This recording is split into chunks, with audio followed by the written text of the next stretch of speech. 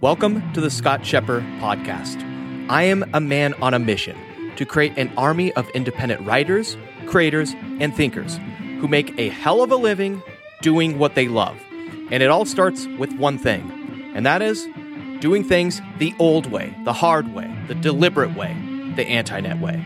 Listen in as I share thoughts and rants of what goes on behind the scenes as I create an independent knowledge empire where I get to spend my days doing what I love, reading, writing, and thinking while making a hell of a living and helping my people do the same. Hey, what's up, friend? Welcome back to another episode of The Daily Scott Shepard. Today's episode is number 206. Yep, it's coming to you live with the man that actually created me out of his, penile product and semen, named Paul Shepard, my biological father. He is in the background actually watching live this episode today. And today's episode is coming from Little Italy, San Diego, California, on a 4:04 p.m. And as you may recall, yesterday I left off by teasing you with what I'm going to talk about today. And what I told you is that I am going to take this discussion on productivity and PKM, personal knowledge management, Zettelkasten, and the Antinet, which is yesterday I told you the working acronym was analog, numbered, tree, index, network, right? That's a mouthful. So I'm playing around with changing it to perhaps analog note tree index or analog tree index network. We'll figure that out later. But I like the fact that it re-emphasizes the fact that, Lumen's system was analog first and foremost. And that's important because he was not trying to build the internet. He was not trying to build a tool that is efficient and, essentially the best way to store information in a database or online. No. What he created the Zettelkasten for, which literally means note box, is to serve as a thinking tool, to develop thought. He was not trying to create the worldwide frickin' web.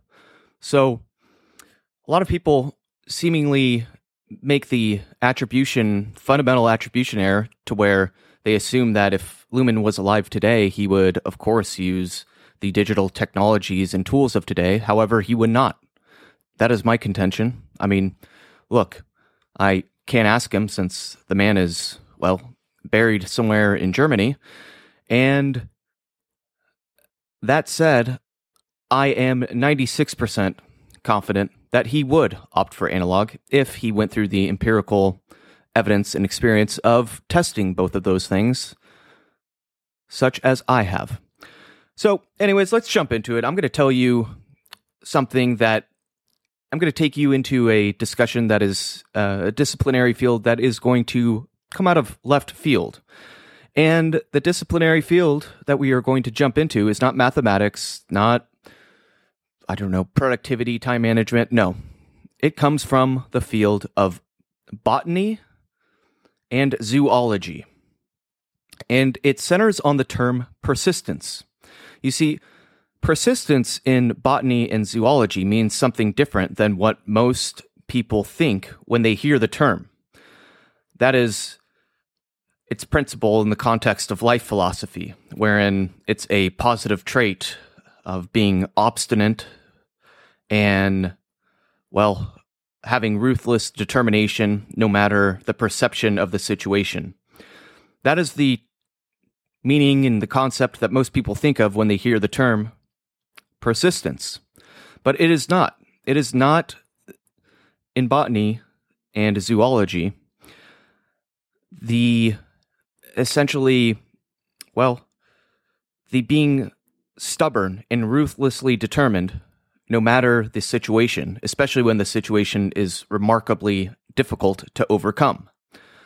Now, to be sure, you will still need that type of persistence when building your own Antinet, because you're going to be doing things the hard way. You're going to be developing your thought, your mind, and creating genius level work. And guess what? There ain't no shortcuts, which is why the digital workflow warriors and hotkey junkies of the digital age that promise that there's a magical system out there wherein it will make your life of writing and publishing and creating genius level work easier and more effective, well, they're shitting themselves and they're shitting you. Period. And the one thing that you should know is that when you adopt the Antinet, it will definitely make the writing process easier and seamless and seemingly seem as if you're spitting out genius level content, well, in the writing phase of creating something. But what they don't know is that what they are seeing is just the tip of the iceberg. Behind the scenes is the hard work and, well, dedication and persistence that you have had to have in building your own analog thinking internet. So, what does the persistence of zoology and botany refer to?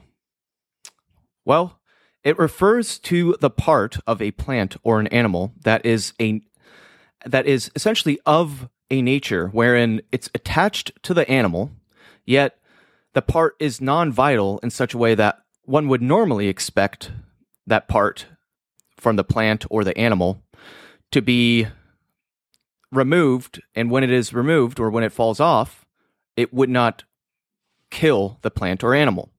For instance, one normally expects trees to shed its leaves, right? And you do not expect the tree to die when it sheds its leaves. However, have you ever noticed that certain trees do not? You'll see certain trees still with leaves in the fall or the winter, and it's a phenomenon called marcescence. And it's a rarity among all of the species of trees, yet certain trees, like beech trees, and certain varieties of oak trees, like hazel, they do not shed their leaves ever. And why does this occur in nature? Why do some plants and animals, such as horns, for instance, in animals, have persistent parts, whereas the vast majority do not? Well, it's something scientists are actually trying to figure out as well. So if you figure it out, be sure to let them know. You see, the fascinating thing about such a phenomenon is that it's still a mystery, at least for marcescence in trees, to this day. So, like the leaves of trees, one's own tree of knowledge, which comes from and is one of the earliest metaphors and most powerful metaphors in, well, Western society and modern society, whether you know it or not, because in Genesis, it begins with the tree of life and the tree of knowledge, and you should not eat from the tree of knowledge. Well, we're going to carry forth this metaphor of the tree of knowledge, and, well, I'm going to tell you that in your own tree of knowledge, in your own mind, the one that resides in your head, your mind sheds not leaves, but thoughts. And some leaves, like thoughts, grow brown and dead and stale, and then they shed. Other leaves and other thoughts are useful. For instance, producing food and chlorophyll, if you're a plant, by way of photosynthesis that actually keeps the actual plant alive, helping it survive. Just like thoughts and thinking and growing help human beings survive. Yet, even valuable leaves, like one's valuable thoughts, are shed and unfortunately never to be seen again, because we just can't remember everything. Now, again, shedding some types of thoughts are more than welcomed by many of us. Yet, the latest research in cognitive neuroscience shows that the average person experiences about 6,200 thoughts per day. And many of these thoughts are useful, yet they need some time, they need some photosynthesis and chlorophyll, essentially, to sprout and develop. And it's unfortunate because we all know this feeling wherein if you don't develop the thought right now, you're just never going to see it again. And the reason why is because, well, most of us are inundated with so much information and other things that it just crowds it out. And they're like leaves. Our thoughts are like leaves that shed and die and turn brown. Yet, even if captured digitally, for instance, like I know that the CEO of Spanx, for instance, emails herself all of her ideas, right? She rarely ever reviews them, but it just gives her almost like a peace of mind. Yet, even if one captures their ideas and their thoughts digitally,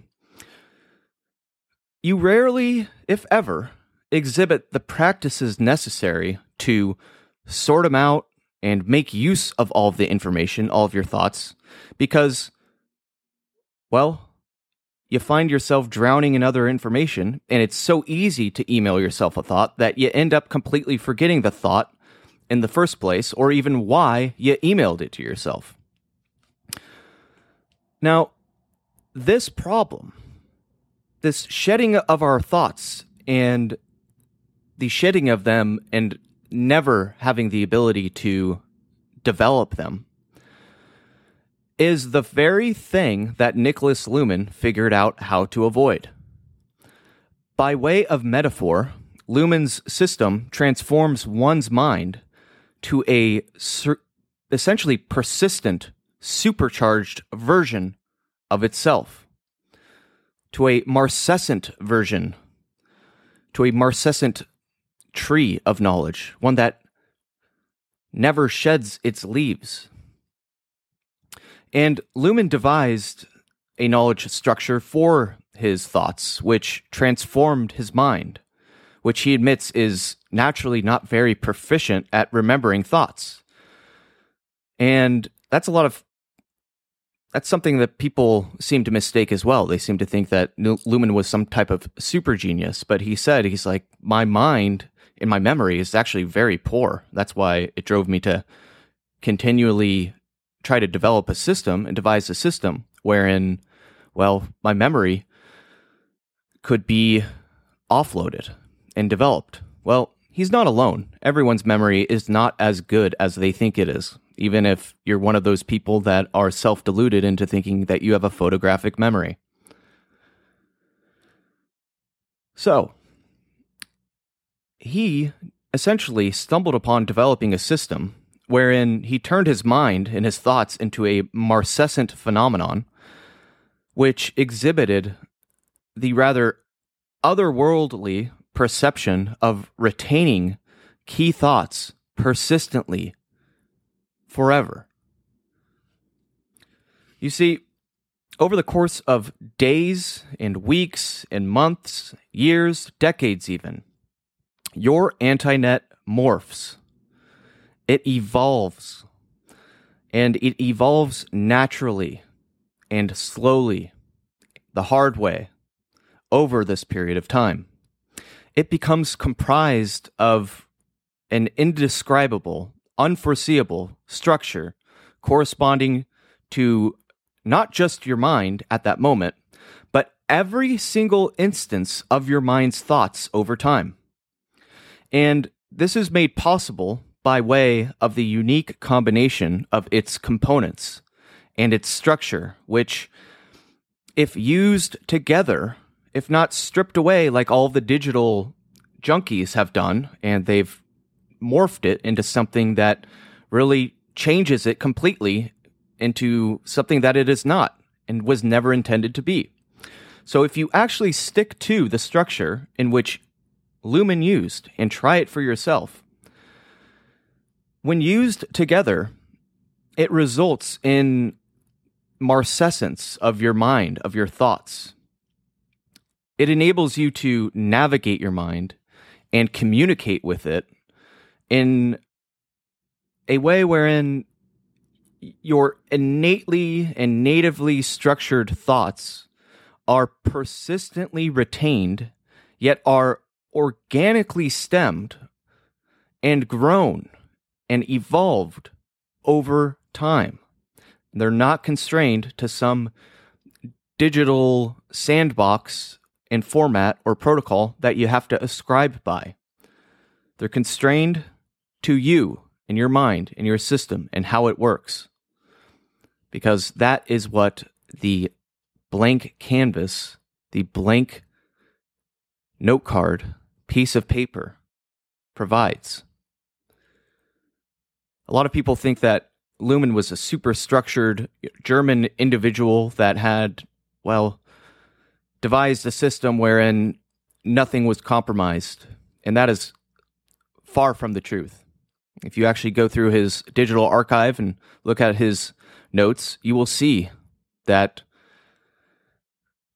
it's flexible. It's a rough system. It is not rigid. It is not soft like software either. It's not easy either. It's hard. It's rough. And it is also not perfect. But the thing that separates, and the piece that separates the Antinet from the digital note crapware, and the key with the Antinet's structure, is not derived from its ability to link your thoughts between documents. That's what everyone in the digital realm thinks. They're like, okay, let's create software that has linking capability between notes, and we'll call them wiki links, right? That has become a fad of today. But that's not what Luhmann did. Rather, the key with the Antinet structure, combined with the very fact that keyword full text search is impossible, forces you to record and create explicit and very selective, the keyword being selective, links manually between your thoughts immediately after you have them. Because you know that if you do not, there's no safety net. There's no full text search where you can be lazy, where you can put it off to where, hey, if I need it, I can just search for this idea and somehow find it at the end of the day. The problem is when you search, you're not just searching for the key insight or the key idea. You're searching for, everything. And you're going to be presented with a ton of crap. And this does not even work through a tagging system either. Because tagging is not selective. It's easy. It can be programmatically applied and dynamically adjusted and applied in mass using regex filtering and a bunch of other things. Because it is hard linked and because it is done through your hand, it is captured and stamped persistently in time. So it evolves in time. It evolves naturally. The bottom line is that laziness, in other words, is not an option. And when you do such, given the energy and time, you know you've expended creating the manual hard-coded note card links. There's another benefit, another thing that happens, which is just as critical, which you will find out what it is tomorrow. So, stay tuned for tomorrow's episode, and I hope you've enjoyed the hard teaching and content and, not just infotainment bullcrap and a podcast that centers around shooting the breeze with whoever is the latest author trying to sell their own book. I'm actually teaching you and giving you value, not infotainment that aims to sell you bullcrap and value. I give it to you for free every single day. Why? Because hell, if you're a person that is committed to growth and learning, if you're a writer, if you're a copywriter, if you're someone that's an entrepreneur, and you also are the type of person that can laugh at Family Guy and not take things too seriously, then I like you, and I love sharing this type of stuff with you. So that is why I do it. And of course, also, because quite frankly, you're getting all of this content and information in tidbits, and when I'm ready, and well, when my book is published, either online or for free and digitally or in physical form or whatever, right? You will know and want to actually see the full thing in organized knowledge format, not dripped out through daily episodes. But in the meantime, you can get the content and get this stuff a year or so in advance and, well, apply it to your life and gain value out of it. So, with that, I must advise you to always remember to stay crispy, my friend, and I'll see you tomorrow. Scott Shepper signing off, 4:25 p.m. Bye-bye now. Hey, real quick. This podcast was made possible by my sponsor, which is me. Yes, frickin' me, Sir Scott of Shepper. You see, I am committed to never shilling some dildo freaking hipster crappy product like all the other podcasters do. All right? So my only ask is that you spend 10 seconds right now, pull to the side of the road, even if you're on the frickin' freeway, and rate and review this podcast. Then share it with a friend. That's my only ask. You see, this will help spread my movement. I want to create an army of 1,000 independent writers, creators, and thinkers who get to spend their days doing what they love. Writing, creating, thinking, and taking notes using analog tools, while also making multiple six figures if they even choose to. And more importantly, I want to help my people build a tribe of people that they were meant to serve. And so by rating and reviewing this podcast right now, you will directly help me and many others in achieving this mission. Peace.